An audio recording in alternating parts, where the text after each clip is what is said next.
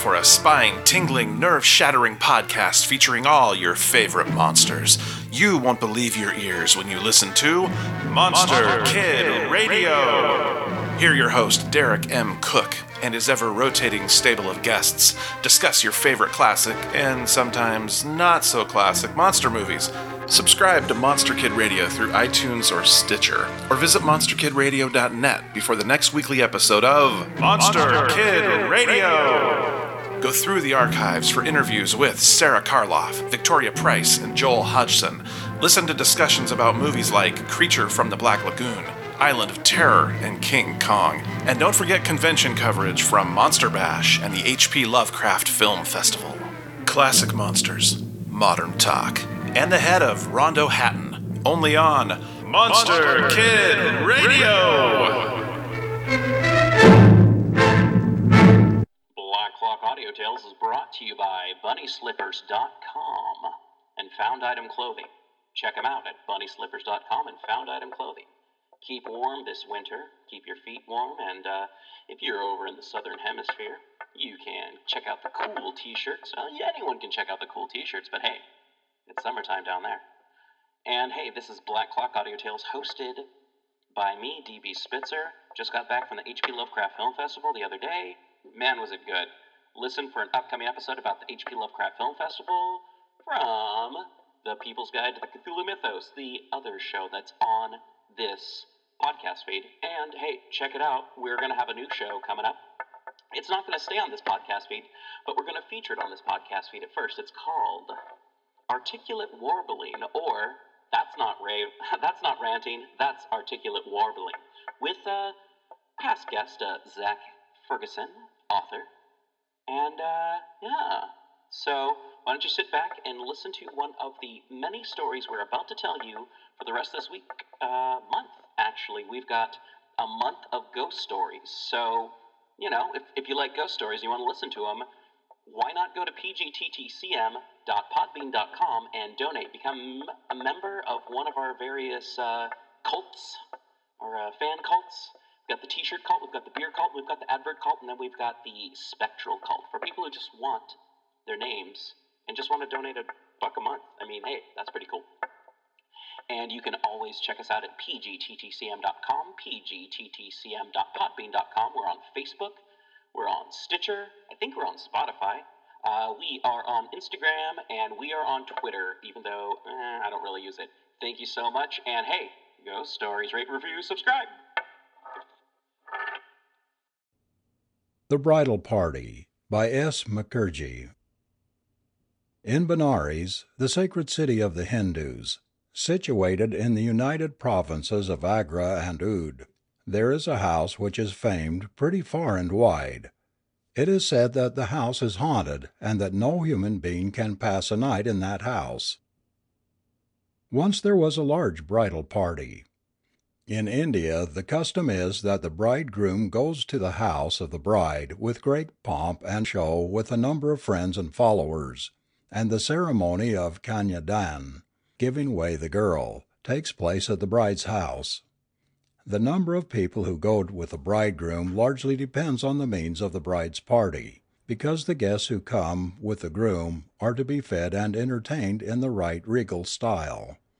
It is this feeding and entertaining of the guests that makes the daughter's marriage so costly in India, to a certain extent. If the bride and the groom live in the same town or village, then the bridegroom's party goes to the bride's house in the evening. The marriage is performed at night, and they all come away the same night or early the next morning. If, however, the places of residence of the bride and the bridegroom are, say, 500 miles apart, as is generally the case, the bridegroom with his party goes a day or two earlier and stays a day or two after the marriage. The bride's people have to find accommodation, food, and entertainment for the whole period, which in the case of rich people extends over a week.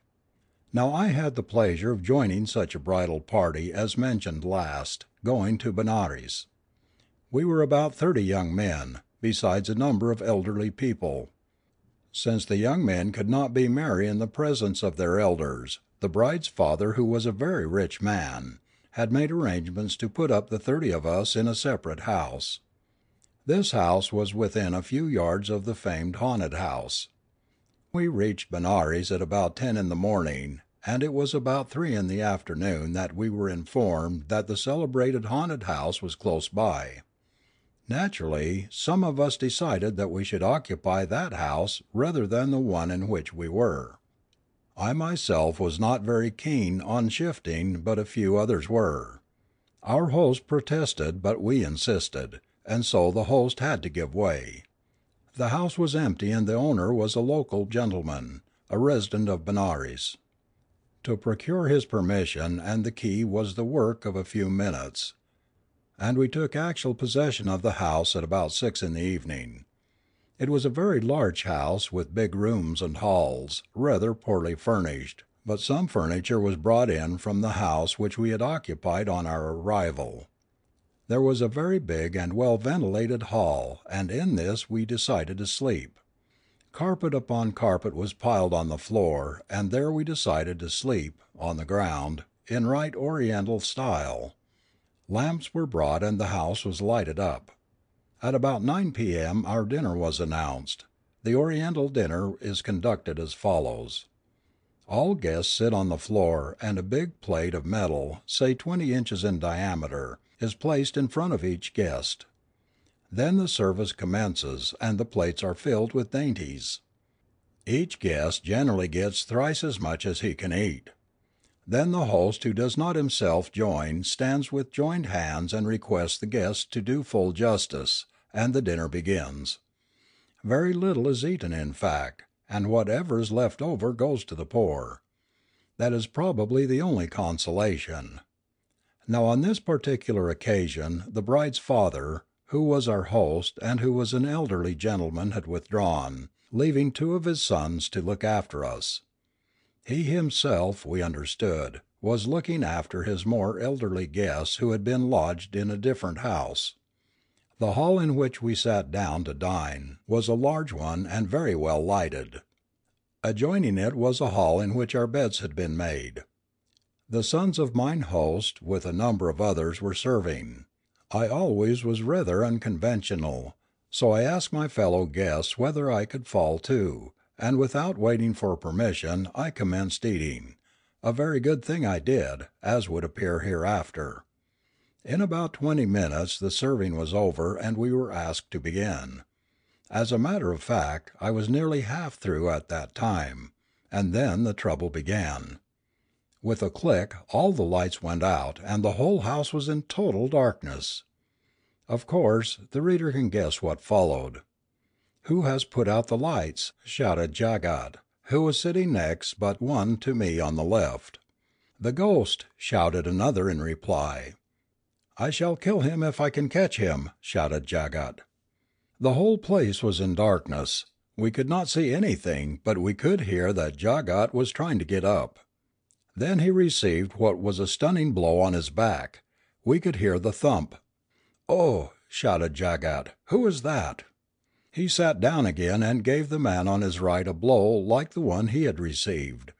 The man on the right protested. Then Jagat turned to the man on his left. The man on Jagat's left evidently resisted and Jagat had the worst of it. Then Nareen, another one of us, shouted out, "What is the matter with you?" asked his neighbor. "Why did you pull my hair?" shouted Nareen. "I did not pull," shouted the neighbor. Then a servant was seen approaching with a lamp and things became quiet. But the servant did not reach the hall. He stumbled against something and fell headlong on the ground, the lamp went out, and our trouble began again. One of the party received a slap on the back of his head, which sent his cap rolling, and in his attempt to recover it he upset a glass of water that was near his right hand. Matters went on in this fashion till a lamp came. The whole thing must have taken about 4 minutes. When the lamp came we found that all the dishes were clean. The edibles had mysteriously disappeared. The sons of mine host looked stupidly at us, and we looked stupidly at them and at each other. But there it was, there was not a particle of solid food left. We had therefore no alternative but to adjourn to the nearest confectioner's shop and eat some sweets there. That night would not pass in peace, we were sure, but nobody dared suggest that we should not pass the night in the haunted house. Once having defied the ghost, we had to stand to our guns for one night at least. It was well after 11 o'clock at night when we came back and went to bed. We went to bed but could not sleep. The room in which we all slept was a big one, as I have already said, and there were 2 wall lamps in it. We lowered the lamps then the lamps went out, and we began to anticipate trouble. Our hosts had all gone home, leaving us to the tender mercies of the ghost. Shortly afterwards we began to feel as if we were lying on a public road and horses passing along the road within a yard of us. We also imagined we could hear men passing close to us whispering. Sleeping was impossible. We all remained awake, talking about different things, till a horse came very near. And thus the night passed away. At about 4 a.m. one of us got up and wanted to go out. We shouted for the servant called Kalu, and within a minute Kalu came with a lantern. One of our fellow guests got up and went out of the room, followed by Kalu. We could hear him going along the dining hall to the head of the stairs. Then we heard him shriek. We all rushed out. The lighted lantern was there at the head of the stairs, and our fellow guest at the bottom. Kalu had vanished. We rushed down, picked up our friend, and carried him upstairs. He said that Kalu had given him a push and he had fallen down. Fortunately he was not hurt. We called the servants and they all came, Kalu among them. He denied having come with a lantern or having pushed our friend down the stairs. The other servants corroborated his statement. They assured us that Kalu had never left the room in which they all were. We were satisfied that this was also a ghostly trick. At about 7 a.m, when our hosts came, we were glad to bid good-bye to the haunted house with our bones whole. The funniest thing was that only those of my fellow guests had the worst of it who had denied the existence of ghosts. Those of us who had kept respectfully silence had not been touched. Those who had received a blow or 2 averred that the blows could not have been given by invisible hands, inasmuch the blows were too substantial. But all of us were certain that it was no trick played by a human being. The passing horses and the whispering passers-by had given us a queer, creepy sensation.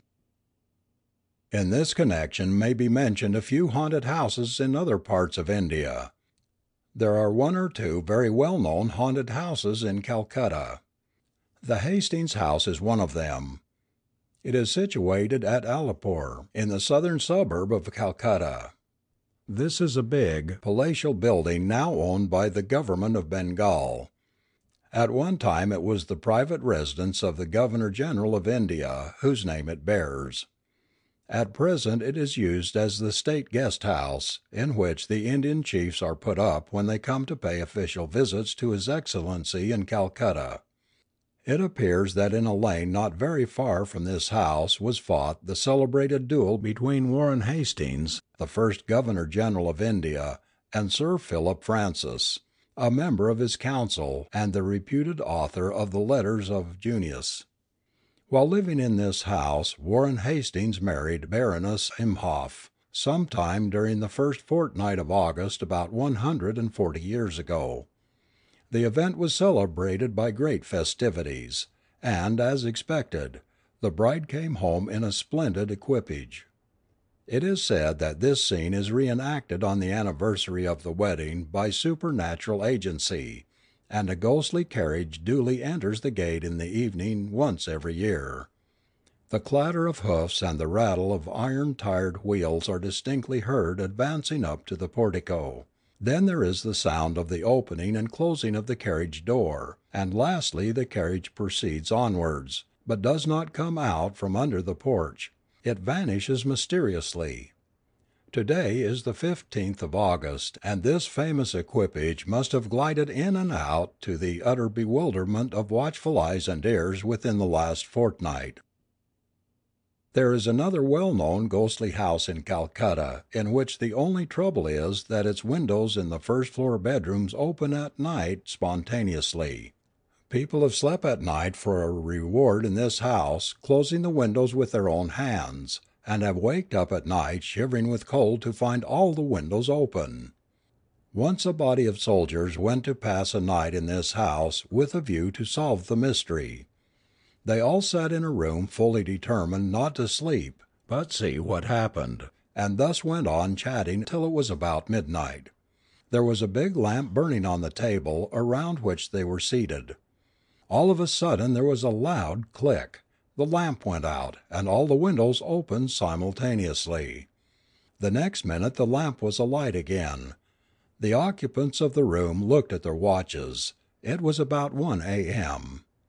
The next night they sat up again, and one of them with a revolver. At about 1 in the morning this particular individual pointed his revolver at one of the windows. As soon as the lamp went out, this man pulled the trigger 5 times and there were 5 reports. The windows, however, opened and the lamp was alight again as on the previous night. They all rushed to the window to see if any damage had been done by the bullets. The 5 bullets were found in the room, but from their appearance, it seemed as if they had struck nothing. Evidently the bullets would have been changed in shape if they had impinged upon any hard surface. But then this was another enigma. How did the bullets come back? No man could have put the bullets there from before, for they were still hot when discovered, or could have guessed the bore of the revolver that was going to be used. On the 3rd night, to make assurance doubly sure, these soldiers were again prisoned in the room, but on this occasion they had loaded their revolver with marked bullets. As it neared 1 o'clock, one of them pointed the revolver at the window. He had decided to pull the trigger as soon as the lamp would go out, but he could not. As soon as the lamp went out, this soldier received a sharp cut on his wrist with a cane, and the revolver fell clattering onto the floor. The invisible hand had left its mark behind, which his companion saw after the lamp was alight again. Many people have subsequently tried to solve the mystery, but never succeeded. The house remained untenanted for a long time, and finally it was rented by an Australian horse dealer, who however did not venture to occupy the building itself, and contented himself with erecting his stables and offices in the compound where he is not molested by the unearthly visitors. There is another ghostly house, and it is in the United Provinces. The name of the town has been intentionally omitted. Various people saw numerous things in that house, but a correct report never came. Once a friend of mine passed a night in that house. He told me what he had seen. Most wonderful, and I have no reason to disbelieve him. I went to pass a night in that house, and I had only a comfortable chair, a small table, and a few magazines besides a loaded revolver. I had taken care to load that revolver myself so that there might be no trick, and I had given everybody to understand that. I began well. The night was cool and pleasant, the lamp bright, the chair comfortable, and the magazine which I took up interesting. But at about midnight I began to feel rather uneasy. At 1 in the morning I should probably have left the place if I had not been afraid of friends whose servants I knew were watching the house and its front door. At 1:30 I heard a peculiar sigh of pain in the next room. This is rather interesting, I thought. To face something tangible is comparatively easy. To wait for the unknown is much more difficult. I took out the revolver from my pocket and examined it. It looked quite all right, this small piece of metal which could have killed 6 men in half a minute. Then I waited. For what? Well, a couple of minutes of suspense and the sigh was repeated. I went to the door dividing the 2 rooms and pushed it open.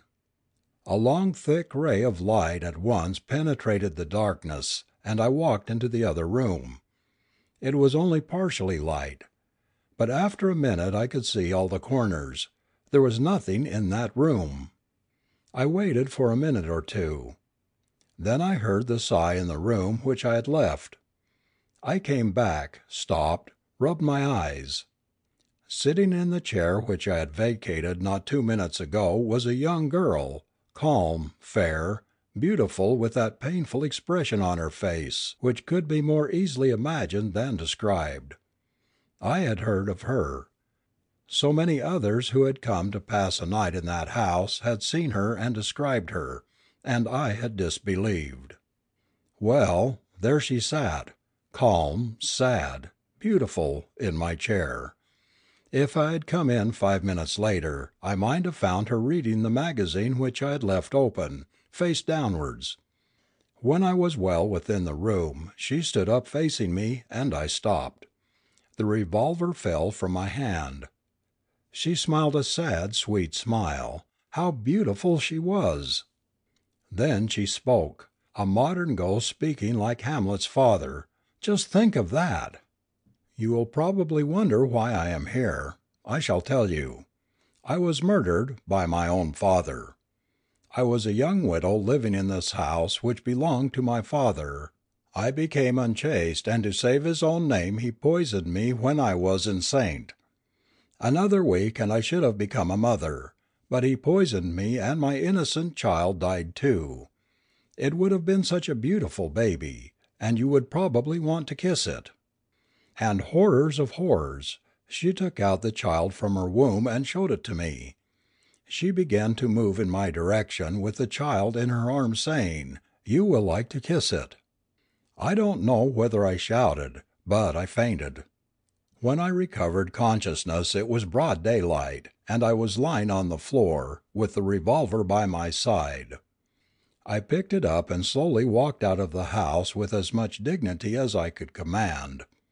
At the door I met one of my friends, to whom I told a lie that I had seen nothing. It is the first time that I have told you what I saw in that place. The ghostly woman spoke the language of the part of the country in which the ghostly house is situate. The friend who told me this story is a responsible government official, and will not make a wrong statement.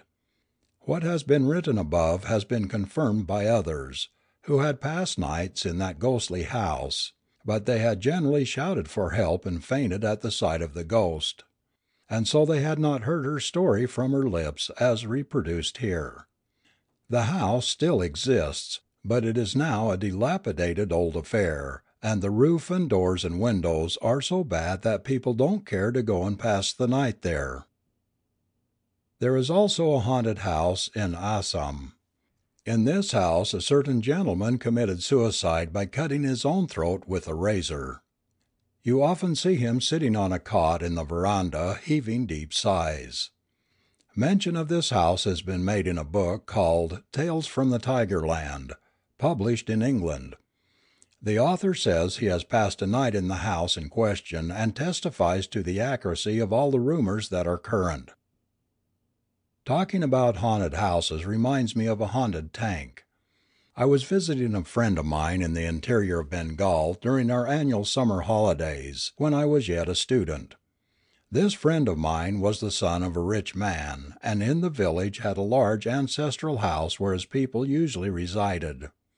It was the first week of June when I reached my friend's house. I was informed that among other things of interest, which were, however, very few in that particular part of the country, there was a large puka tank belonging to my friend's people which was haunted. What kind of ghost lived in a tank, or near it, nobody could say. But what everybody knew was this. Of course, Jaistha Shukla Ekadashi was only 3 days off.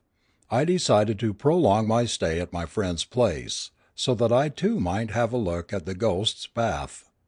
On the eventful day I resolved to pass the night with my friend and 2 other intrepid souls near the tank. After a rather late dinner, we started with a bedding and a hookah and a pack of cards and a big lamp. We made the bed, a mattress and a sheet, on a platform on the bank. There were 6 steps, with risers about 9 inches each, leading from the platform to the water. Thus we were about 4½ feet from the water level, and from this coign of vantage we could command a full view of the tank, which covered an area of about 4 acres. Then we began our game of cards. There was a servant with us who was preparing our hookah. At midnight we felt we could play no longer. The strain was too great, the interest too intense. We sat smoking and chatting and asked the servant to remove the lamp, as a lot of insects was coming near attracted by the light. As a matter of fact, we did not require any light, because there was a brilliant moon. At 1 o'clock in the morning there was a noise as of rushing wind. We looked round, and found that not a leaf was moving, but still the whizzing noise as of a strong wind continued.